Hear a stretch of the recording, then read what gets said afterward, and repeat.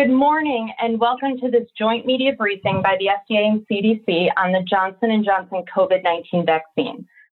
On Tuesday, April 13th, the Food and Drug Administration, which regulates the safety and efficacy of vaccines, and the Centers for Disease Control held an unexpected briefing.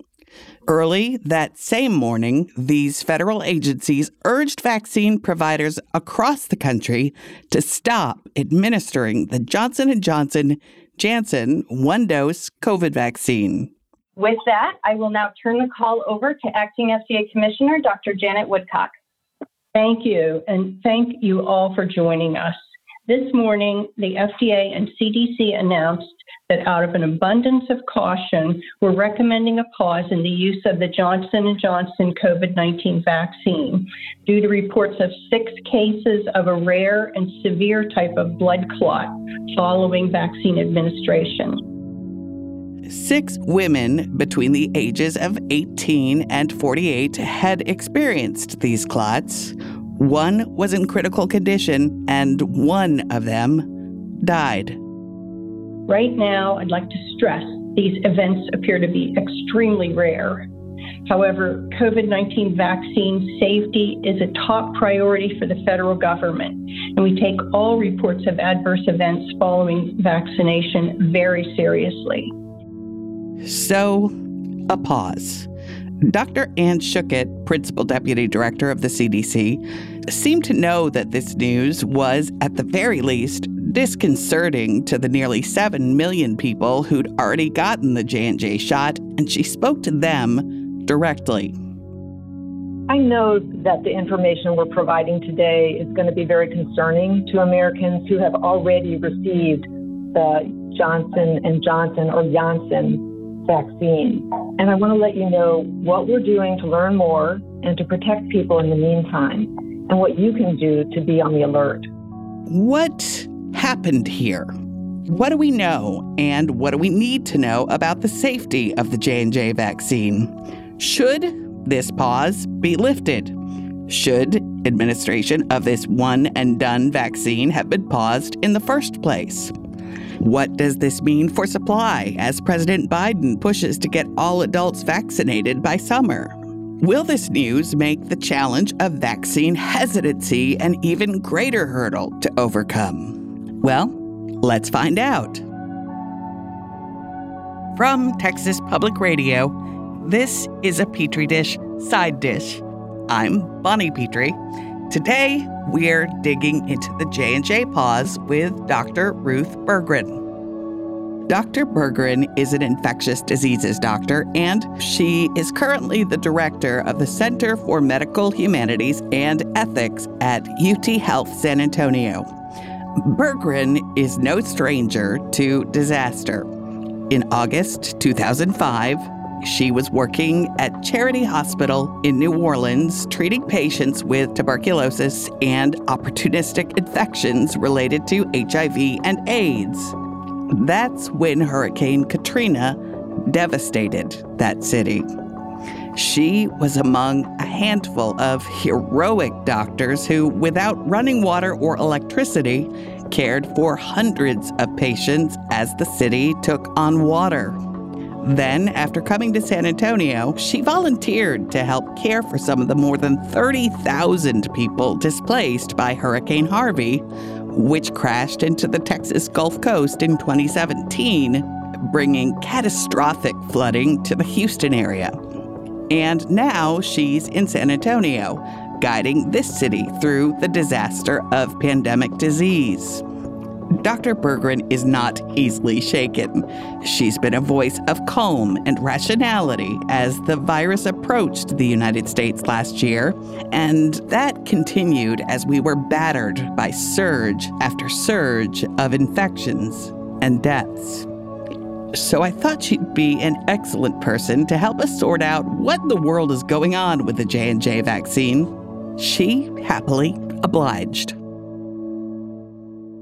Well, the CDC and the FDA made a very appropriate announcement out of an abundance of caution, asking us to pause using this vaccine pending further investigation of some concerning kinds of blood clots that may have been associated with vaccine administration. This is very appropriate. And everybody needs to know that the incidence of what they're talking about is extremely rare. It's actually less than 1 in a million. And it seems to be affecting a particular type of person, namely females in the 18 to 48 year age bracket. We don't know at this point in time whether the frequency of these blood clot events really exceeds what you might see in the normal population.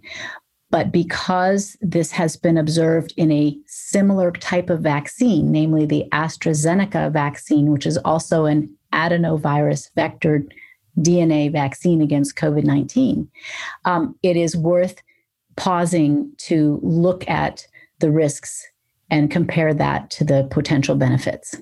What exactly happened to these 6 women after they got the J&J vaccine? So within a window of time that was less than 14 days, they developed very unusual types of blood clots. And these blood clots are associated with a low platelet count.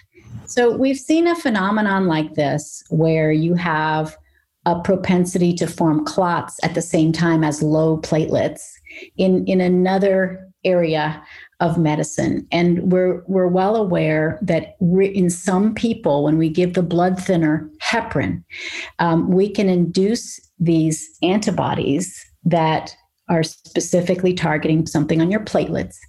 And when the antibodies go and bind there, they activate the platelets. They flip a switch. And these activated platelets do all sorts of things, which they're supposed to do normally, which is, go and form blood clots. But in this case, the antibodies can also cause there to be clumping as well as removal of the platelets from circulation. So you have platelets that want to form clumps, and you have platelets that are getting pulled out of the circulation, so there's fewer of them. And you can get this scenario where you have both a tendency to bleed and a tendency to clot. So it's an unusual situation, but there's more to it because we are seeing the clots in specific locations. We're seeing them in the brain, in what's called the venous sinus, which is this big veins where blood flow that has been supplying your brain, the blood is draining out and eventually going to your internal jugular vein. And we're seeing clots there, and we're seeing clots in the spleen, what's called the splanchnic bed. That doesn't mean you can't get clots elsewhere. I mean, the clots really could occur anywhere with this phenomenon, but what's been reported is in these unusual locations. Berggren just mentioned the venous sinus, and that's a reference to the most worrisome possible complication here, cerebral venous sinus thrombosis, CVST, which is basically a rare kind of stroke. And it has been seen, again, rarely, but it has been seen with another adenovirus COVID vaccine, the AstraZeneca vaccine. A week after getting the AstraZeneca vaccine, a 37-year-old woman in Norway showed up at the hospital with an excruciating, persistent headache and a fever. Imaging found a clot in the venous sinus along with low platelets, known as thrombocytopenia. The woman was infused with platelets and given a blood thinner. The standard of care in this situation, as Berggren explained. But the next day, she started bleeding in her brain. She died 2 days later. See, in a case like this, the standard of care for typical cases of CVST will make a patient sicker, not better, Berggren says. But if a doctor knows what they're dealing with, there are treatments. Fortunately, there is a strategy that we have in medicine to deal with abnormal antibodies. So when our body is making self-antibodies or autoantibodies, we can sometimes knock them out or head them off by giving intravenous immunoglobulin. We abbreviate that IVIG. And so the best way that we know of at this time to address this problem is if we see the low platelets in this context being 2 to 3 weeks after having gotten an adenovirus vaccine, if we're seeing very low platelets, intravenous immunoglobulin is what's recommended. And what you're doing there is you're using antibodies to fight antibodies. But to simplify, you're giving good antibodies, lots of good antibodies that will go after the pathologic or bad antibodies. And then once they're bound up, they're not going to continue to cause the problem. That's another reason the FDA and CDC wanted everyone to know about this potential complication, including doctors. If a patient comes to a doctor's office or emergency room and they discover the patient has low platelets, they need to ask if the patient has had the J&J or another adenovirus COVID vaccine so they can treat them appropriately. If these patients also have clots, including CVST, doctors need to know not to give them the blood thinner heparin. They'll need a different anticoagulant. There's a certain type of blood thinner, if they do have clots, that they can benefit from, different than heparin. These are oral pills that are called direct oral anticoagulating medicines. So we want people to understand the mechanism of this, who's at risk, what to look for, and to not be terrified and not be hopeless. I say don't be terrified because less than 1 in a million. And I say don't be hopeless because we already know something about how to identify the problem, and we have some treatments that are available. Okay, so what should people who've already had the J&J vaccine look for? So if you've had the J&J within the last 3 weeks, not 3 months ago, but within the last 3 weeks, what you want to do is be on the alert for evidence of bleeding or that's unusual or clotting. And specifically, you'd be looking for easy bruising of your skin or lots and lots of little tiny red dots on your skin that didn't used to be there before, easily bleeding gums, such as when you brush your teeth, or nosebleeds that are beyond the usual or unexpected. Those would be signs of bleeding to be aware of. If you had any of those, it would be wise to seek the advice of a medical professional who may, in that case, decide to get a complete blood count and measure your platelet count to see if the platelet count is normal or if it's low. Other things to look for would be problems in your body related to having a clot. And those could be anywhere in your body. But let's start with common places. So swelling in your arms or your legs, particularly what if you got swelling in the same arm where you had the J&J vaccine? That's been reported. If you had that, you would want to, again, present yourself to a medical professional who may then do something such as an ultrasound to look for evidence of a blood clot. Now, blood clots can be in other places. They've been reported as happening in the spleen. So for that, it would be belly pain that you might be on the lookout for. They can present in your brain. So for that, a very, very severe headache, not just a random everyday headache like any of us might get when we haven't had our coffee or we waited too long before we ate lunch, but a really bad headache or anything that is a new neurologic symptoms like trouble finding words or facial asymmetry, things that make you think about a stroke should also make you think about a blood clot in your brain. So those are all signs that you should look for. Please let me emphasize again, less than 1 in a million, and only in a particular group of people that has been reported so far for J&J, all women and all younger women. All younger women between 18 and 48. So they're what people have historically called women of childbearing age. So what do women of childbearing age have that's different than the rest of the population? It's estrogen. And we know when we look at other immune phenomena that estrogen definitely is an immune system modulator. And frankly, it's more of a rever-upper than anything else.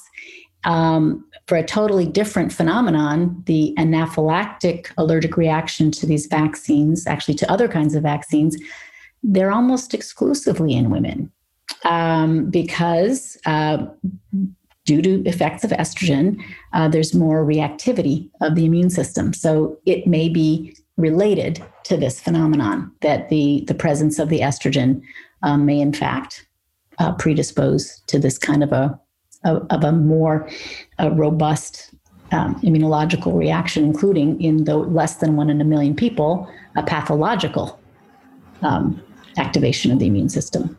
But scientists don't know for sure that estrogen has anything to do with this.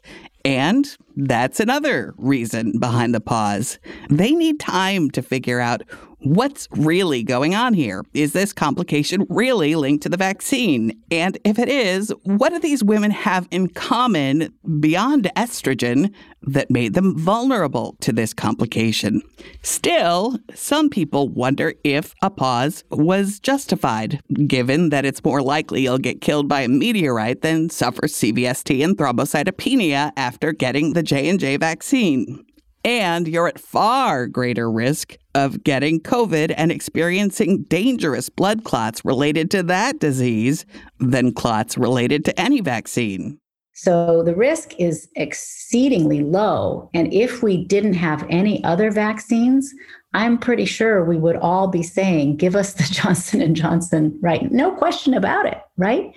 But I think the pause is justified because we have other vaccines that are equally effective at preventing death, maybe more effective in preventing symptomatic illness. And these other vaccines have not been associated with this phenomenon. So it's all relative. If we had no other vaccine options, I would say it would be probably a bad idea to be pausing this vaccine. But we have other options, and that we can continue vaccinating people. Really, I don't see this pause causing a dent in the pace of vaccinations, certainly not locally here in San Antonio. But pulling the J&J vaccine out of circulation, even temporarily, does complicate getting vaccines into some populations. There are lots of people who have difficulty getting to a mass vaccination site.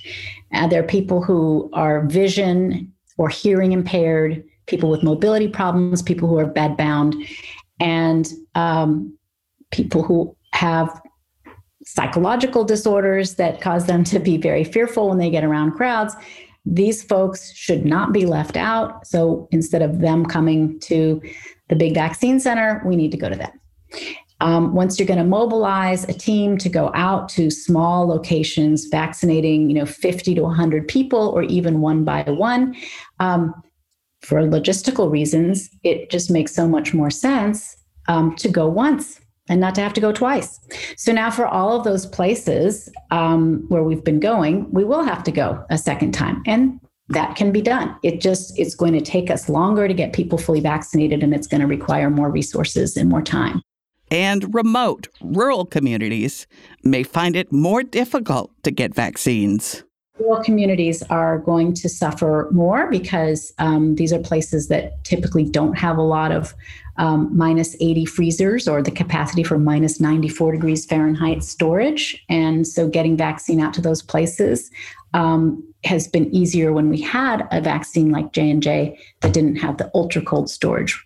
But there is no shortage of misinformation and disinformation in rural communities or anywhere else. And there is a huge concern that this pause may push vaccine skeptics into the anti-vax category.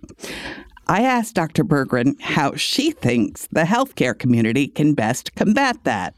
How do you combat it? I don't think you combat social media wrong beliefs with right beliefs. I think that just turns into kind of a shouting war with people trolling each other and putting rude comments on Twitter. But I do believe that individuals and healthcare providers can establish trusting relationships with people, relationships that are not politicized, and that a calm, consistent presence and consistent message is all we really have to offer. And then reminding people that the risk of COVID is so much worse than the risk of the vaccine, and so much more likely to get COVID and to have a bad outcome from it than it is to have a bad outcome from any one of these vaccines. It is to try to put the risk in some sort of context that people can relate to. If you look at the incidence of speed-related traffic mortality in San Antonio, I think I saw something like 3.6 deaths per 100,000 people per year in San Antonio from driving. That doesn't stop anybody from going out on the highway and driving. 3.6 per 100,000. And now everybody's worried about a risk that is less than 1 in a million because we had 6 cases out of about 7 million doses that were given. And if you talk to someone who says this pause, this concern about this 1 in a million complication is evidence that none of the COVID vaccines are safe? I would hope to flip it around and say, look how careful we are. Look how closely our CDC and our FDA are watching this. And they're pulling this out of circulation right now when it's still... The only evidence is that it's extremely, extremely rare in order to reassure all of us. So I think that the glass half full way for people to look at this is that we really do have people watching over this process. They really do have our best interest at heart, and they're being transparent and they're being timely. Berggren expects a decision on what's next for the J&J vaccine soon, and White House Chief Medical Advisor Dr. Anthony Fauci thinks it will come within a week. What does Dr. Berggren think will happen? Well, she thinks the pause will be lifted with the clear expectation that vaccine providers will talk to their patients about the potential risks. My belief is that there's going to be an increased focus on the informed consent process. And I think that there will be an effort to offer people choice where choice is available. It's important to re-stress, again, many women all over the world take oral contraception. The risk of this type of phenomenon, or not the thrombocytopenia per se, but of a blood clot, is much higher from taking oral contraception than it is from this vaccine. The risk of having a clot from smoking is much higher than it is from having this vaccine. So I think we need to have clear messaging about relative risk. Anything to add, Dr. Berggren? The best way to prevent a COVID death is to prevent a COVID infection. And this vaccine is our exit ramp. And we really need to push ahead with vaccination and not let this be a setback to us. I get that this temporary hold on the J&J vaccine might make some people uneasy. After all, we're all kind of taking a leap of faith as we get vaccines that didn't even exist a year ago. But millions of us are taking that leap every day in the United States. I've taken that leap. I'm fully vaccinated, to my great relief. I got the first vaccine that was available to me as soon as it was available to me. It was not the J&J, it was the Pfizer, but you can bet I would have gotten the J&J if that was the first one offered to me. That's because the science on these vaccines is solid. Now, I don't want to minimize the fact that a woman died, perhaps in response to receiving the J&J vaccine. I am so sorry that happened. Now that we understand why it happened, this unique CVST and thrombocytopenia, doctors know what to look for. They know how to treat it. Scientists are now trying to figure out if this is, in fact, something about the adenovirus vaccines that triggers the immune system in these very rare cases to cause platelets to clot. We need to know this information. But 1 in a million, nearly 570,000 Americans have died of this virus, and millions have experienced long-term complications. If I'm asked to choose between the risks associated with getting the vaccine and the risks associated with getting COVID, I like my odds with the vaccine. But if you're concerned about getting any of the COVID vaccines, that's okay.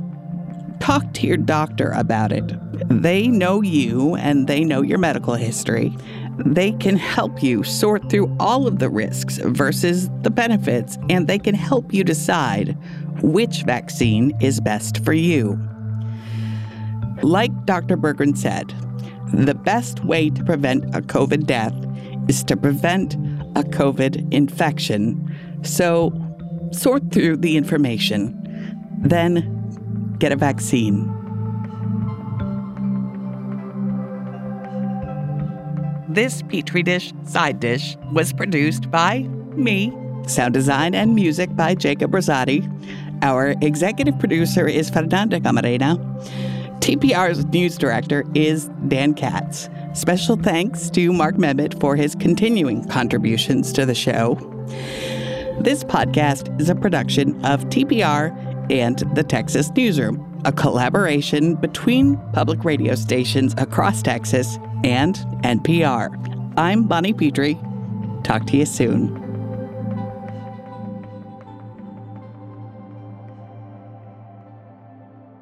Support for the Petri Dish podcast comes from Pay It Forward, providing sober living for newly recovering individuals with 92% success completion rate, allowing them to achieve self-sufficiency and long-term recovery. More at payitforwardsa.org.